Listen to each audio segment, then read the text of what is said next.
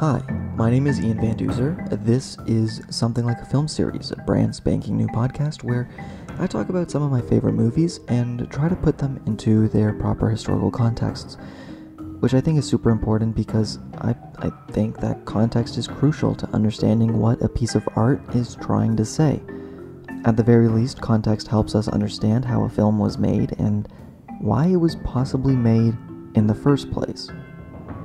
And I'll get to that eventually because it's autumn right now, which means that a lot of the year's best films are slowly being released, ramping up to the new year, which is of course award season. So today I'm ignoring the historical part of historical context to talk about a film that I saw this week, it's in theaters right now, that left me completely baffled.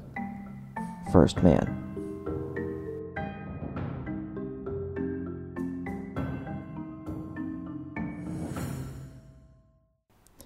Now don't get me wrong, Damien Chazelle's latest movie, starring Ryan Gosling and Claire Foy, is unarguably good. Technically, it does some interesting things, which I'll get to later. The acting is superb, the music is incredible, the direction is on point. However, I don't know exactly what it is, but I couldn't decide whether this was a great film, or if it ended up missing the point entirely. Because I'm obsessed with thinking about context, I wanted to look at what's going on surrounding this film and, hopefully, get into Damien Chazelle's head a little bit, if only to figure out why he decided to attach himself to this particular project. Because I honestly think that First Man is a result of Chazelle's previous two movies. So let's take a leaf out of Julie Andrews' book and start at the very beginning, which I've been told is a very, very good place to start. The start of Chazelle's adventures in Hollywood, Whiplash. What's your name? Andrew Naaman, sir. What year are you? I'm first year. You know who I am? Yes, sir. So you know I'm looking for players. Yes, sir. Then why did you stop playing? I want to point out very quickly, Whiplash was not Damien Chazelle's first feature film. While he was at Harvard, because, of course, this guy went to Harvard, he directed a full-on song and dance musical titled Guy and Madeline on a Park Bench as a senior thesis project. Guy and Madeline got into the Tribeca Film Festival and a bunch of other film festivals worldwide. It was championed by actor Stanley Tucci. It got a very limited release in theaters. It did not make any money, but still, this isn't too shabby for a directorial debut, especially one made by a couple college students. But I want to focus on his real breakthrough film, which came out in 2014. Now, Chazelle moved to Los Angeles after graduating and immediately tried to shove his foot into the door of Hollywood. He worked as a writer for hire for a number of years, basically working as a script doctor, while also working on his own projects on the side. He wrote Whiplash, but when he wrote it, he didn't really shop it around. He didn't try to get it made, but in 2012, Whiplash somehow made it onto the Black List, a list of the best unproduced scripts of the year, and people noticed it. Unfortunately for Chazelle, he almost would have wished that people didn't notice it. He was frustrated with how people saw his script. He thought that people thought of it as a music movie or a movie about a jazz drummer, when in reality, Chazelle saw it as a thriller, an intensely emotional and suspenseful ride that just so happened to have lots of jazz music in it. The script was eventually sold to Right of Way Films, which is Jason Reitman of Juno and Up in the Air fame's production company, and Blumhouse Productions. If that name sounds a little bit familiar, it's because Blumhouse is the studio famous for the Paranormal Activity movies and the plethora of other low-budget horror films that have been coming out over the past couple years. That should tell you a little bit about how Chazelle saw this film playing out in his head. But funding for the feature was a problem, so Chazelle filmed a short version of the movie and then sent that short film to Sundance in 2013. If you've seen the final film, this isn't like, it's pretty cool to watch, but it's not like, the lost tapes of anything. If you've seen the final film, you'll have seen his short. Chazelle took the scene where Neiman, the drummer, first plays with Fletcher, that's the conductor, his band. The scene is the one where a trombone player is kicked out of the band for not knowing whether he's out of tune or not, where the horn player empties his spit valve on the floor of the band room, and the scene where Neiman tries to play Whiplash, the song, can't get the time right, and has a chair thrown at his head. It's a great scene, and it's also indicative of Whiplash as a film. There's a lot of crossover between the two projects. Obviously, Chazelle directed both. J.K. Simmons was in both of them, and of course he later went on to win the Oscar for his role in the feature film Whiplash. The editor was the same. The scene itself, if you watch them side by side, is almost so exact. It's scary, and really speaks to Chazelle's excellence as a director, even in the early days. It's incredible, and it did the job. Chazelle got the money, made Whiplash, and Whiplash exploded. And more than anything else, I want to focus on that little particular anecdote that Chazelle could have sold the Whiplash script to anyone. By all accounts, there were lots of people that were interested in it, but they just didn't quite get it. Chazelle didn't sell the script because, in his opinion, everyone else would have gotten it wrong. And I want to add a little anecdote. Apparently, around the same time, in 2013-2014, Damien Chazelle was hired by J.J. Abrams' studio, Bad Robot, to rewrite the film 10 Cloverfield Lane.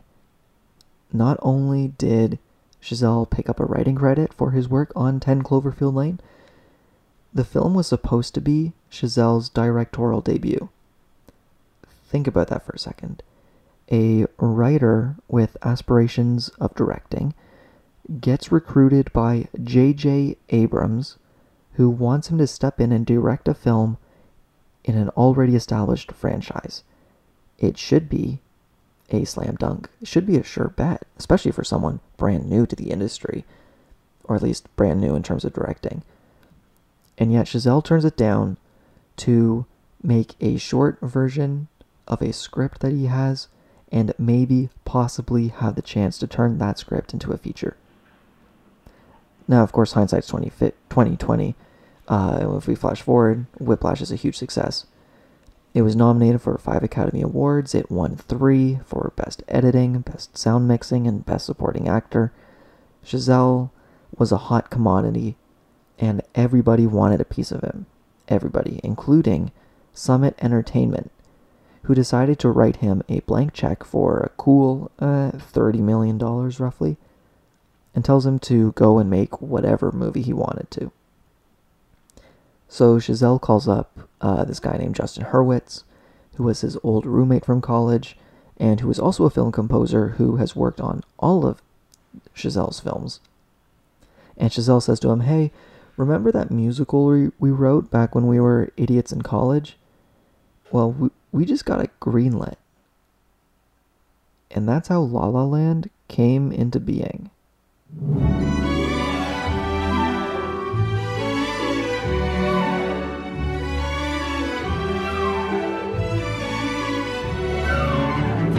La La Land is probably my favorite film of the past decade. I'll just say that straight up.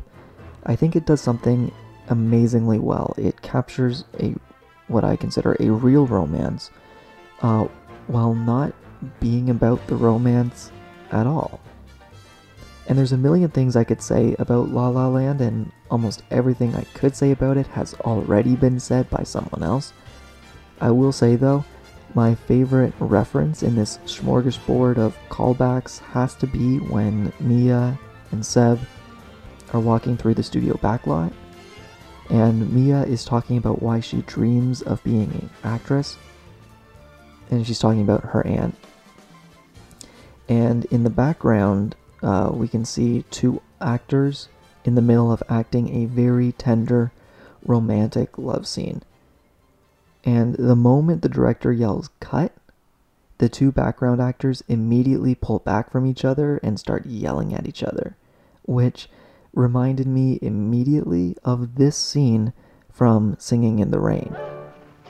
Roll 'em. Okay, Don. Now enter.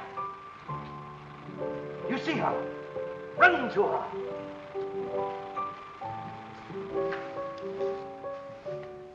Why, you rattlesnake, you got that poor kid fired. That's not all I'm gonna do if I ever get my hands on her. I never heard of anything so low. Fine, fine. Looks great. What did you do it for? 'Cause you liked her. I could tell. So that's it. Believe me, I don't like her half as much as I hate you. You reptile. Sticks and stones may break my bones. I'd like to break every bone in your body. You and who else, you big lummox? Now kiss her, Don. That's it. More. Great. Cut. Oh, Donnie, you couldn't kiss me like that and not mean it just a teensy-weensy bit. Meet the greatest actor in the world. I'd rather kiss a tarantula. But you don't mean that. I don't. Hey, Joe, bring me a tarantula. Now listen, Lena. Stop that chit-chat, you lovebirds. Let's get another take. That's one of my favorite moments of cinematic history. I find it so funny. And when I first saw La La Land, that was a moment that stuck out to me immediately, and I'm just tickled pink that I can finally share that with someone. It's incredible. And, okay, sorry. La La Land exploded. It earned 14 Oscar nominations, which is tied for the most nominations of all time. And the film ended up winning 6. And of those 6, the most notable of these wins, at least to me, right now, as I'm recording this particular podcast, is Damien Chazelle's Oscar for Best Directing. He became the youngest winner of that award ever. He was 32 years old. And then, of course, though, I think La La Land is slightly more famous for the one Oscar it didn't win than all the ones that it did. What's the love of my life, Ali Lowy? I'm up here because of you. I love you so much. To my family, maman, papa, Jeff, hommage, je vous adore. Matt Pluff, you kicked this off. And Damien Chazelle, we're standing on your shoulders. We lost, by the way, but, you know. Guys, I'm sorry. No, there's a mistake. Moonlight, you guys won Best Picture. Moonlight won. Come on, this is not a joke. This is not a joke. I'm afraid they read the wrong thing. This is not a joke. Moonlight has won Best Picture. Moonlight, Best Picture.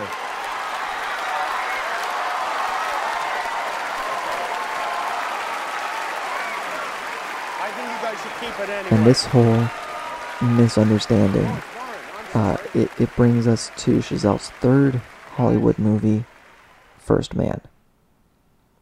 I want to pause for a moment about the context and talk about something that makes me really respect Chazelle a whole bunch, and that's his attention to authenticity, his commitment to authenticity. What I mean by that is that 2 of his 3 films have been steeped in nostalgia, or at the very least, they've been concerned with the ghosts of the past. It's his 2 latest films, by the way, in case you're like thinking, oh, when did Whiplash be like reminiscent of the past? It wasn't. In La La Land, Chazelle drew extensively on old musicals like Singing in the Rain, which, you know, I just talked about, and An American in Paris, as well as the musicals of this guy named Jacques Demy, who was a French filmmaker in the 60s, and made 2 particular films which have their fingerprints all over La La Land. Those 2 films being The Umbrellas of Cherbourg and The Young Girls of Rochefort. These connections, those fingerprints, are super clear when you're actually watching the film. The final act of La La Land, which I think is absolutely brilliant, and I still believe is brilliant. The final act being the one where the lost love, Mia, wanders into the abandoned love's, Seb's, new business, and kind of both are faced with this moment where they have to acknowledge what could have been. That moment is lifted directly from The Umbrellas of Cherbourg. But more than that, La La Land feels like one of those old school Golden Age of Hollywood musical numbers. And it's not just because of the art direction or the sets or the fact that Damien Chazelle purposely filmed all the dance numbers in incredibly long-lasting takes. In some cases, one takes, they're oneers, which is crazy. Just like they used to back in the 1950s. But you can tell just by looking at the screen. The films Chazelle idolized were filmed in CinemaScope. It's a format that was almost twice as wide as the typical ratio of the time. Chazelle used celluloid film when he was working on La La Land, which is a departure from what he did on Whiplash. On Whiplash, he filmed digitally. And while he couldn't film in CinemaScope in La La Land because the technology is like 60 years old and it doesn't exist anymore, like it just doesn't physically exist anymore, he still tried his darned hardest to emulate the actual filming techniques and styles of his favorite movies, and you can tell. And that commitment carries over to First Man. One of the first things I noticed, and one of the things I found most impressive with First Man, was that you can tell Chazelle was doing the exact same thing. He was shooting in pseudo-CinemaScope for the majority of the film, switching to IMAX only when Neil Armstrong actually lands on the moon. By the way, spoiler alert, if you didn't know that Neil Armstrong lands on the moon and that's how this film ends, well, I'm sorry to have spoiled 1969 for you. Now, this decision obviously limited him technically. There are a couple of soft shots where the focus is just a touch off.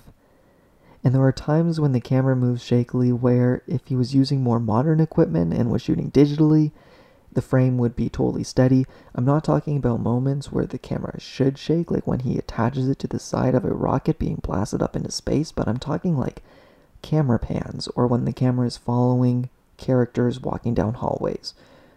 Still, this is a nice touch. And it's an incredible way to approach this story. I watch a lot of older movies, and First Man really does feel like a classic film from the 1960s. You can feel it in the film grain. But I digress. What I'm trying to get at here is the mind of Damien Chazelle. Possibly the mind of the most exciting director operating today. He attracted everybody's eyes with Whiplash. And then he used that attention to create La La Land, a film that he had been working with his best friend on for, I mean, not a decade, but like 6 or 7 years. Actually, almost a decade. Up until that point, is the film that he dreamed of making. How can you top 2 films like that? Do you even want to? What can you actually do? Of course, I mean, the answer is you put a man on the moon.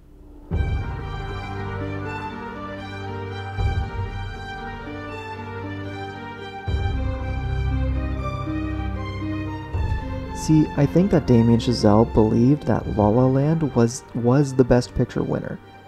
I believe that Damien Chazelle wanted that Oscar possibly more than he wanted the directing one because I believe he truly felt that La La Land deserved it. And also selfishly, I think that he wanted the accolades to have his film go down as one of the winners of Best Picture. Or at the very least, I believe, because both of those are kind of harsh interpretations of this guy who I really don't know anything about, like personally. But at the very least, I believe that Damien Chazelle didn't absolutely love having to get up on stage only to have the award that he thought he had won handed over to someone else's movie. Even if that other movie was Moonlight, which also completely deserved the award. Moonlight's fantastic. But the gamble that Chazelle took all those years ago in like 2013, 2014 and turning down J.J. Abrams for 10 Cloverfield Lane in order to direct Whiplash tells me that Chazelle takes his work incredibly seriously and that he is incredibly particular in what he wants to do. And with La La Land, we can see that ambition again, hitting on all cylinders to create a piece of art that tied and broke records. And the guy is 33 years old. I don't think it's a coincidence that the main protagonists in all three of his movies are young men who are driven and passionate and almost take everything that they do almost a little bit too far. But they want to be great. Neiman wants to be the greatest jazz musician of all time. Seb wants to single-handedly revitalize a dying music genre. And Neil Armstrong, I mean, he wants to land on the frickin' moon.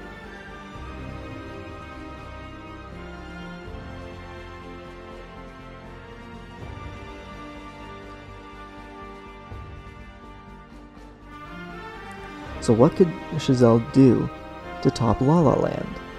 Well, how about creating a movie that stands the test of time, that cements him unequivocally as one of the greatest directors of all time? Because if First Man delivers on the promise of its idea, Hollywood's top director, or one of Hollywood's top directors, tackling a personal biography of one of America's greatest heroes, then that classification would be true. Chazelle would go down as the next Coppola or the next Spielberg. And he will never ever say that he signed on to do First Man to cement his legacy, partly because I think he did sign on to First Man back when La La Land was still in production. So this has been a decent time coming, but even if that's the case, even though he was attached to the project even well before it came out, that doesn't mean that the events, the perception of his other films, of Whiplash and of La La Land, didn't influence how he approached First Man. He didn't actually do any production stuff until, he had won all of his Oscars and won all of his awards. So he's not going to say that he wanted to cement his legacy. That's not the kind of thing that anyone actually says, at least in public. But I think the writing is on the wall, or at the very least it's on the screen. The big question is, though, does First Man deliver on this promise? To which I want to go back to the very, very, very beginning of this episode to reiterate, I don't know.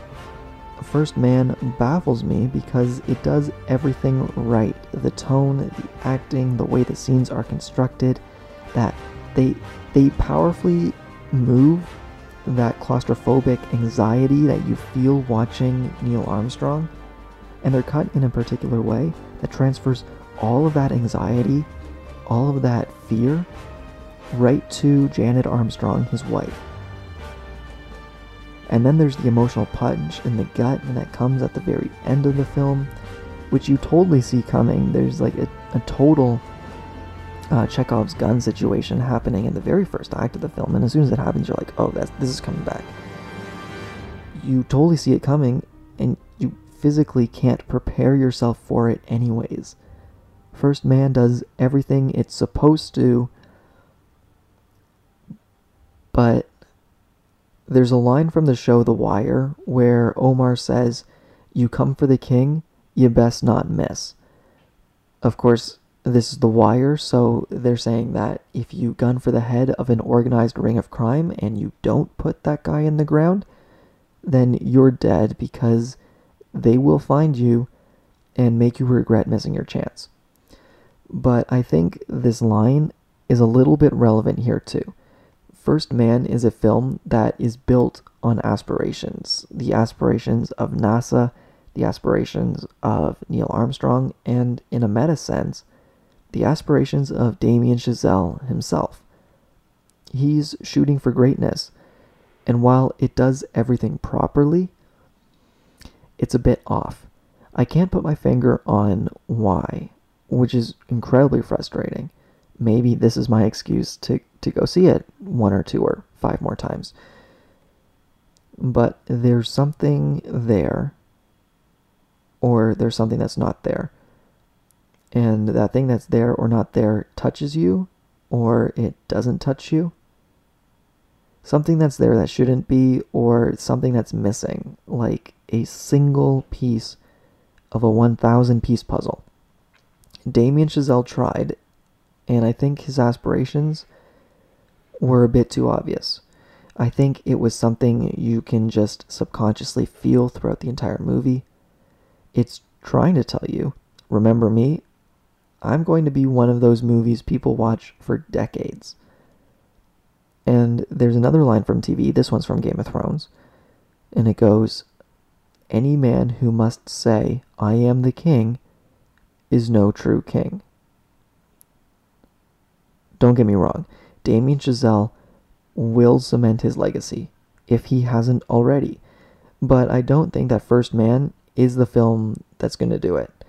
As weird as this is to say, since his other films are so strong, Whiplash is so strong, La La Land is so strong, and First Man also was really, really strong. I feel like I need to emphasize that more since I've just spent a couple minutes just kind of ripping it apart, or maybe not ripping it apart, but talking smack on it, when really the only thing that I have is a gut feeling.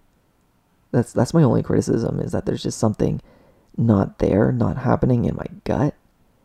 And if that's my only complaint to the film, I mean, good job. But even with his 3 incredibly strong films, I feel like Chazelle needs a little bit more experience. He's not quite there yet. He's not quite ready to just kind of effortlessly whip out a third great movie. But he will be. There's a poster that used to hang up in, I think it was like my grade 3 classroom, and it read, "Shoot for the moon. Even if you miss, you'll end up amongst the stars." It's a pretty common saying. I'm pretty sure everyone's heard it at least once. But years after that, I saw an image somewhere on the internet that riffed off of that idea, and it said, "Shoot for the moon.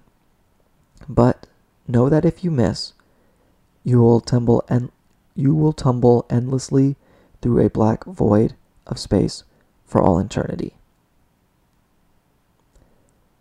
I think that line is oddly appropriate, especially in light of First Man's opening scene, where Neil Armstrong almost can't get his plane back down into the atmosphere, almost sending him off into the void.